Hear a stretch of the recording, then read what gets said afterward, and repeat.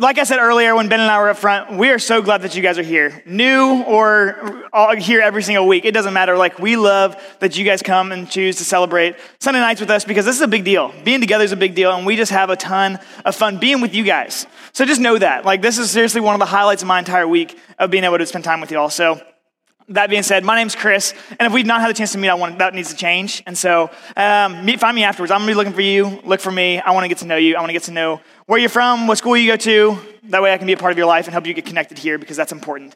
But if you are new or you haven't been here in the last couple of weeks, we've been working through a series called Accuracy. And so we've been asking questions about asking, who is God? Who is God in science? Do they complement or do they contradict each other? How do we know the Bible's true? How do we know that we can trust what is written in this book? And the goal of this series is that you guys leave every single Sunday night with a more accurate view of who God is, what the Bible has to say, and how those two things relate to the topics that we're talking about.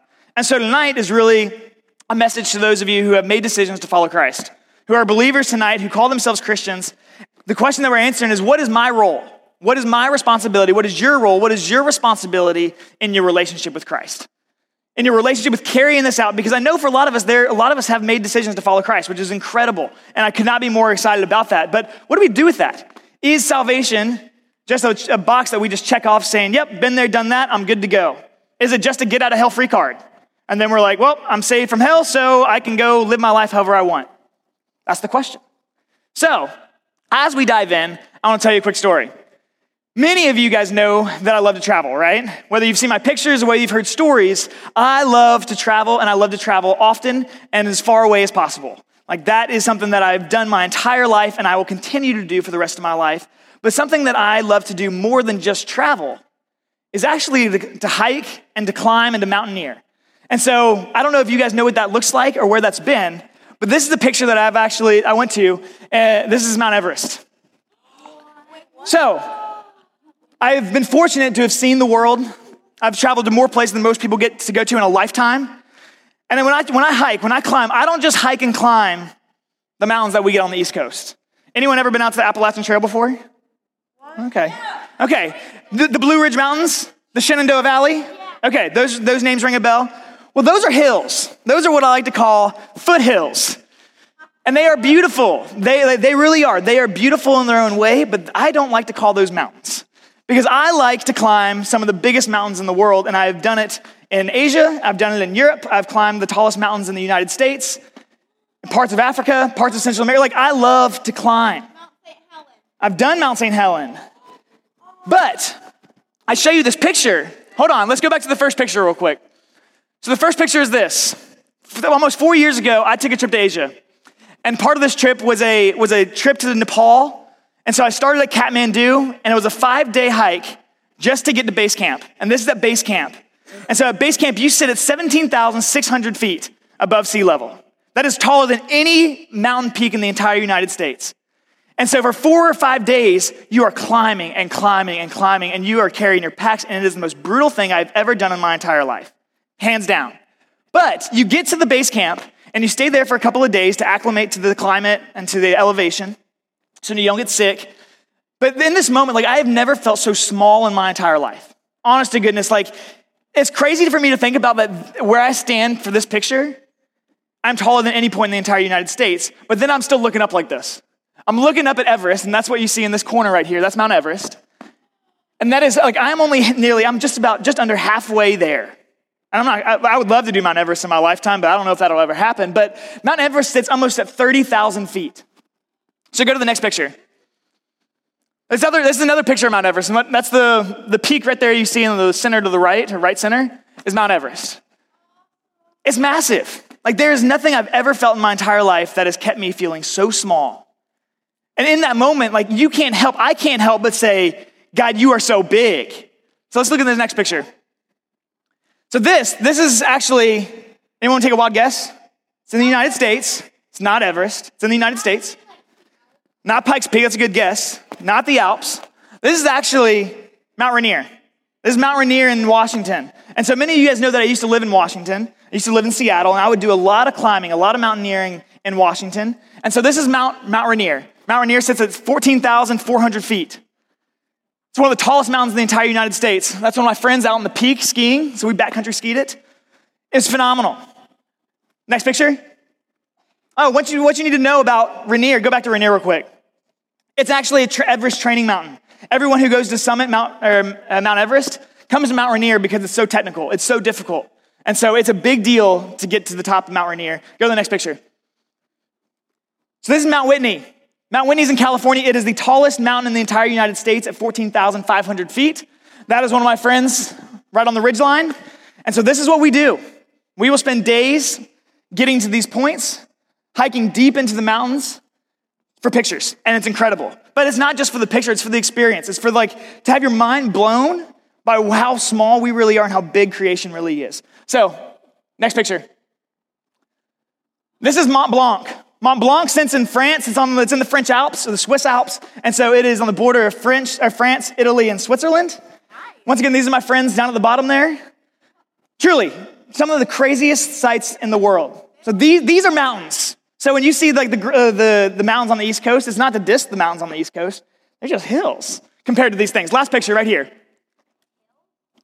All right. And so this is also in the Swiss Alps. And these are my two best friends that live out in Washington, Michael and Claire. And so we do a lot of stuff together. We do a lot of climbing adventures and excursions together. But what I love about this, and what I love about these pictures, is that they take moments and they turn into lifelong memories. I mean, really do. These pictures take me back to the feelings that I felt, the nights that I froze my toes off, the pain that I experienced walking for miles upon miles upon miles. And so when I say I love hiking, I love hiking. Y'all just need to know that. But I don't hike just for the sake of killing my body. That is not fun. And that's the truth. This stuff hurts. This stuff is super, super brutal to actually go and do. But I don't do it just to say I need some exercise today. Let me go climb Mount Everest. That is not why I do what I do. I do it for the summits. I do it for the beauty at the top. I do it to see sunrises and sunsets when you're literally on top of the world. I do it for the feeling of accomplishment. You ever been somewhere where you've done something where you're that was really hard, but I'm glad I did it? Ever done that before? Yeah. No, that's why I do it. It's our bodies say, you can't do this. And your mind says, yes, I can. And you go and put your mind to it. And next thing you know, you're at the top. But here's the reality. A lot of people over the years have asked me, Chris, can I go on a trip with you? Chris, can I climb with you? Chris, let's do this together. I'm let's all do it. I'm game on. You want to do it? Let's make it happen. But the reality of that is when I start telling them what it takes to actually go and do something like this, they're oh, I didn't know it would be so hard. I didn't know that there would be so much work required to do this. I'm yeah, this is hard work. Literally, excuse me, throat's dry. But literally, this is hard work. Just for an example, it's not only exhausting, not only does your body physically wear it. Your body hurts, your feet get crazy blisters, blood blisters that you just want to die over because you're just so, your feet are just so beat up. Your food and water is limited. You're carrying 50 pounds on your back and your body feels every ounce of it as you're just get this thing off of me, all right? And then you have the mental battle that you're going through as the higher you climb is is it worth it? Is it worth it? Is this mountain worth my time? Because the reality is as I'm hiking, my mind is saying, no, it is not worth it. You would rather be stuffing your face with a milkshake and French fries than climbing up this mountain right now. And that's the honest truth. Because that's easy. Life is easier down at the bottom. And so that's the battle that you're going on. It's not only the physical challenges that you face climbing these things, but then the trail can be tough. The trail literally has its own dangers. The weather doesn't always play nice. Sometimes you start at the bottom and it is pitch perfect, sunny skies, 70-degree weather, and you're game on. And then the higher you climb, clouds roll in. The higher you climb, it starts to rain. The higher you climb, that rain turns to snow. The higher you climb, that snow turns to ice. The higher you climb, you get elevation sickness, and the next thing you know is you're curled up like a little baby under a rock because you can't move because you're in so much pain. That happens. Trail life is rough. And accompanied by trail life, you got wildlife to look out for.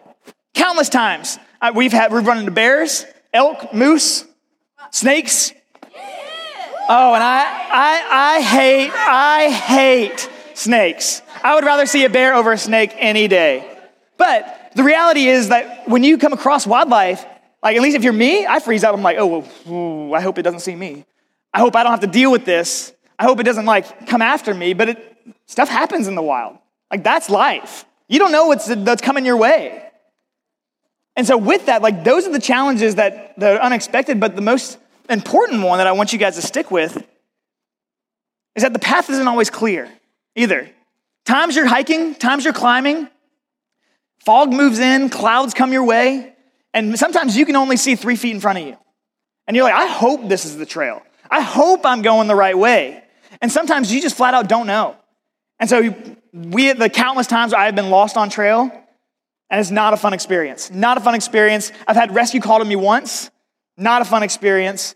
Like, it's terrifying. Genuinely, when you get off trail, it's one of the most scary feelings in your entire life because you're walking for miles in the wilderness where you like, do I go up or down? Hopefully it's down, but then you get in these false summits and you get in these ridge lines and you are just at a loss. It's terrifying. So the path isn't always clear. I want you guys to remember that. But the point of this is, I don't tell you this to share like, hey, I've seen the world, I've climbed some cool mountains. I share this with you because we can all relate. We have all experienced something like this, whether it's you athletes, whether it's you academics, whether it's you actors, whether it's you musicians.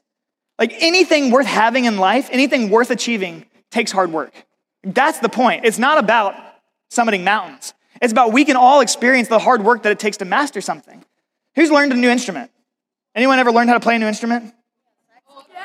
Like, that's hard, right? Some of you are just like naturally gifted, and I get that. Sometimes learning a new instrument can be really, really hard, really difficult, especially guitar, the violin. Like, your fingers get hurt, like the calluses form. But what happens after playing? Your fingers toughen up. The cello. Exactly. But even though we can all relate, I want you to know that doesn't make it easy. Like, it's still hard. Learning these instruments, learning a language, learning your sport, learning whatever it may be is still hard. It's not always fun. It's sometimes painful. Sometimes it even breaks you. Like, literally, sometimes it even breaks your bones for a season. But the point of that is that by pushing on and by pushing through, you learn a few things. Like, you grow up a little bit. You're like, oh, I can do this. I can deal with this. I can take this on again. And at the end of the day, you finally get to where you want to go by keeping at it. By keeping at it. And what I want you guys to know is, in a similar way, it's the same with our faith. And this is the parallel. Is that I realize as I've been hiking is that there's so many parallels between what I've experienced hiking and what I've experienced in my spiritual life. Because my relationship with God throughout my life has been a little bit like this. I don't know about you guys. Sometimes I feel really high and I feel like I'm on that mountaintop with God. Sometimes I feel like I am in this pit, this valley, that I don't know how I got there, that I don't know where God is, I don't know how far away he is. Like, I'm at a loss. So sometimes my relationship is felt like this. But we can all relate to this. And so what I want you guys to know is that in the same way that we understand that, the relationship with Jesus is a relationship. It's not something that is just a get out of hell free card. It's not just a box that you check saying, hey, you know what? I gave my life to Christ. Now I can go do whatever I want with the rest of my life and I'm good to go. Like, that's not what our relationship with Jesus is about. So for the Christians here in the room, I want you to know you do have a role. You do have a responsibility in your relationship with Jesus as you grow, as you mature, as you become a follower of Jesus. Like, there's parts of this that you are responsible to do. Just like in a relationship with your friends, whether you're friends here, whether you're friends on the bus, whether you're friends at school, on your sports teams, in your neighborhood. Y'all aren't going to be close. I want all eyes right here. Y'all aren't going to be close if you aren't spending time with them, right? If you aren't being honest with them, if you aren't being transparent with them, like, you guys won't be close at all. Well, the truth is that your relationship with Jesus is the exact same way. You're not going to be close to Jesus if you aren't spending time with him. If you can't expect, while he wants that relationship with you, while he desires that intimacy with you, you can't expect to be close with Jesus if you aren't pouring in the time and the investment into who he has made you to be than anyone else. And so this is what we're going to look at tonight, is what James has to say. James is a book of the Bible that is super, super practical to our faith, to the application of our faith, to what we are to do as believers. And so we're going to camp out in James chapter 2 tonight. And so if you have your Bibles with you, go ahead and turn over to James 2, verse 14. If it's going to be on the screen, if not. But it says this: "What good is it, my brothers, if someone says he has faith but does not have works? Can that faith save him? If a brother or sister is poorly clothed and lacking in daily food, and one of you says to them, 'Go in peace and be warmed and filled,' But without giving them the things needed for the body, what good is that? So also, faith by itself, if it does not have works, is dead. All right, y'all get that? Faith without works is dead. I'll paint another picture for you if you didn't understand what was read. Let's just take, where's Charlie? Where's Charlie here? There's Charlie. All right, we're going to take Charlie. Imagine Charlie just had a killer dinner with his family, which I'm sure happens a lot. But he just had like a bomb dinner, and it's like, let's just say it's a really, really cold night. The fall's coming in, but Charlie just had a killer dinner. And then in the middle of dinner, there's a knock at the door. Let's just say that knock is his friend Ross. So Ross is there, and Ross says, Charlie, hey. And Charlie's like, Ross, what can I do for you, man? Like, what's up? And Ross is like, man, I'm having a hard time. And Charlie's just sitting there listening. He's like, all right, what's up? He's like, well, to be totally honest with you, I'm a little embarrassed to be here. Like, most people don't know this, but I actually don't have any food to eat. I don't have any food to eat. And honestly, the weather's getting cold, and the only clothes I have are what I'm wearing. And I don't have a sweatshirt. Is there any way that I can get dinner tonight? Is there any way that I can just get a sweatshirt from you, and I'll be on my way? So that's what Ross says to Charlie, and Charlie goes, you know what, Ross, I feel you. I feel that, man. But you know what? You just need faith. You need faith. Like, God will provide, and you can just get on your way. Like, he will warm you. He will fill you. And Charlie just shuts the door in Ross's face. Like, that's just one, cold-blooded. But two, the reality of that is Charlie may have spoken some truth. Maybe Ross did need some faith. Maybe he needed to believe that God would provide.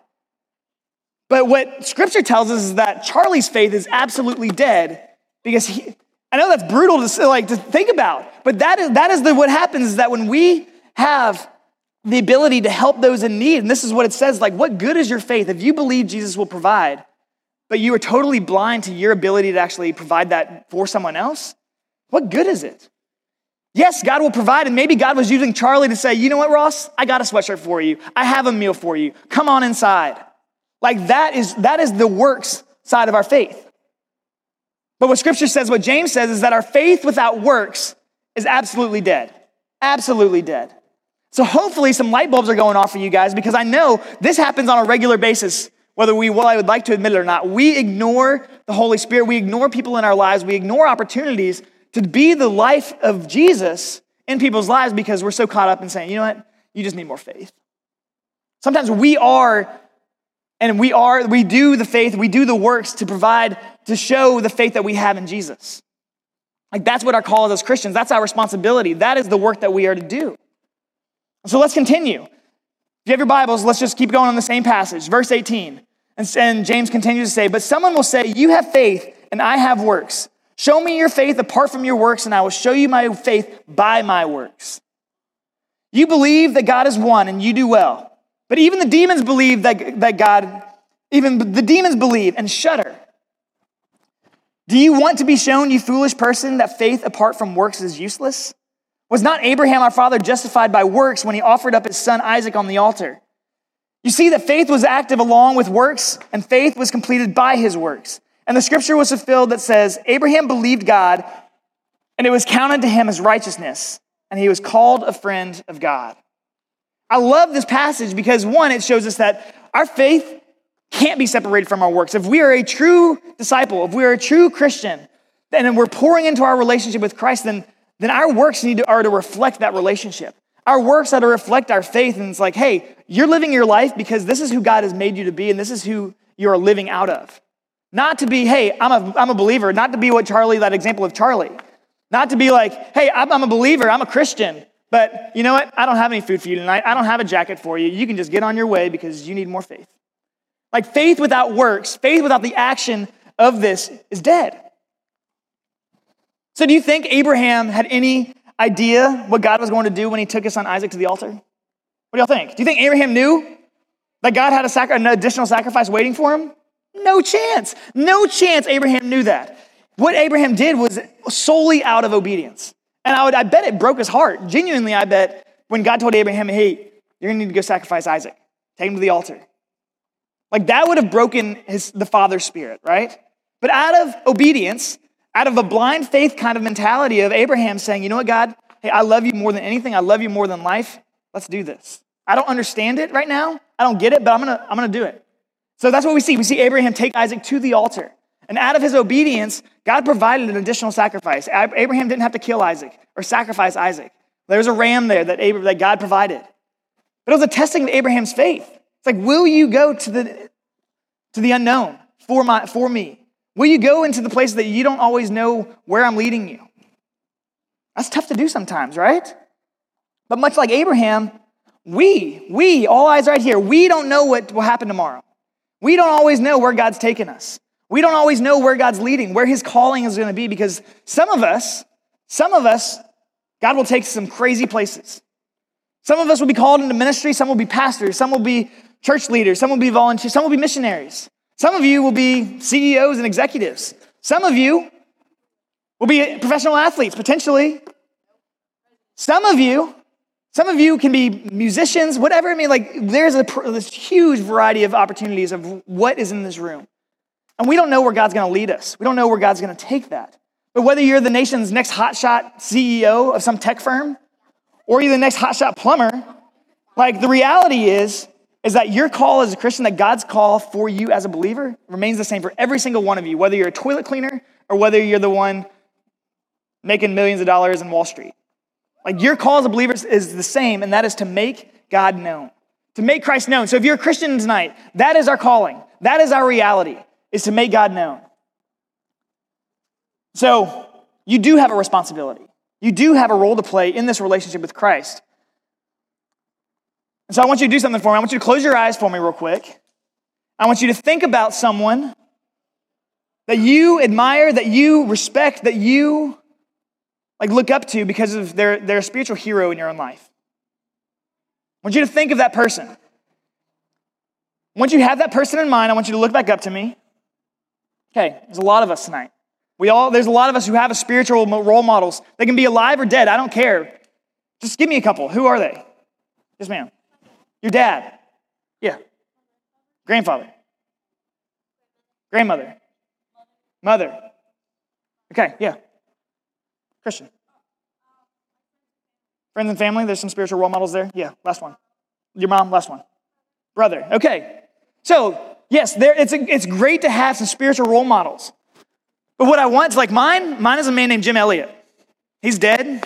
He died on the mission field. He literally was murdered by the people he was trying to love and minister to. But I ask you that because the reason that we have someone to look up to as a spiritual role model, so a spiritual hero, is for a few reasons, because likely they're living out their faith. They're investing in their relationship with God and they're applying what they've learned to their everyday life. Because if you can look to them as a spiritual role model, it means they're doing something right. It means they're spending time with Jesus, because here's the reality is that as much as we spend time with Jesus, people know it. When we spend time with Jesus, it's evident to those around us. So if you're a Christian, I want you to know that you have a responsibility, and that is to spend time with Jesus to make God known, because it'll be evident by our works. So here's the last thing. Once again, I'm going to ask you guys to close your eyes, bow your heads. Band's going to come back up. But if you're a Christian here tonight, I want you to think about this question. Am I taking my faith seriously? Am I investing time in my relationship with Jesus? Do my words and actions at school, at home, at practice reflect my faith? Or honestly, if you're going to be honest with yourself, do they do the exact opposite? Do people know you're a believer by the way that you act at school? And if they were to find out, would they be shocked? Would they be disappointed? And I don't ask you these questions out of a place of judgment. I genuinely ask these questions out of a place of love, solely because I know that God desires that for you. He desires that relationship with you more than anything in the world. Because God deeply desires what's best for you when you don't even know what's best for yourself. And so as a believer, that is part of our responsibility as we grow and mature as a follower of Christ, is that we spend time with Jesus. It's that simple. Your mama can't do it for you. Daddy can't afford to do it. Your brother, sister can't do it for you. You're the only person who can spend time with Jesus. And it's out of that desire for a love for him that we do that. And so I just want you to think about this. What does your relationship look like with Jesus? Father God, thank you for tonight. Thank you for this time that we get to spend together to be in your word. Thank you for the truth that it is and knowing that we do have a responsibility. It's while the gift of salvation comes to us freely, God, that there's work on our end that needs to be done. And I just pray for each of these students that whether they know Jesus or whether they know you or they don't, God, that you will either continue to pursue them and chase after them like I know you do. And if there are students here who do know you, God, that you will continue to strengthen them, to make them into the men and women that you have called them to be, and you desire them to be. God, I pray that they will have the strength to continue in that discipleship, to that discipline of that time investment with you. Just as difficult and challenging it is to climb that mountain, God, that we don't get to a strong relationship with you overnight. It's a journey. It takes years of our lives, God. I just pray that we will continue to be focused on what that looks like for each and every one of us. God, we love you. Amen.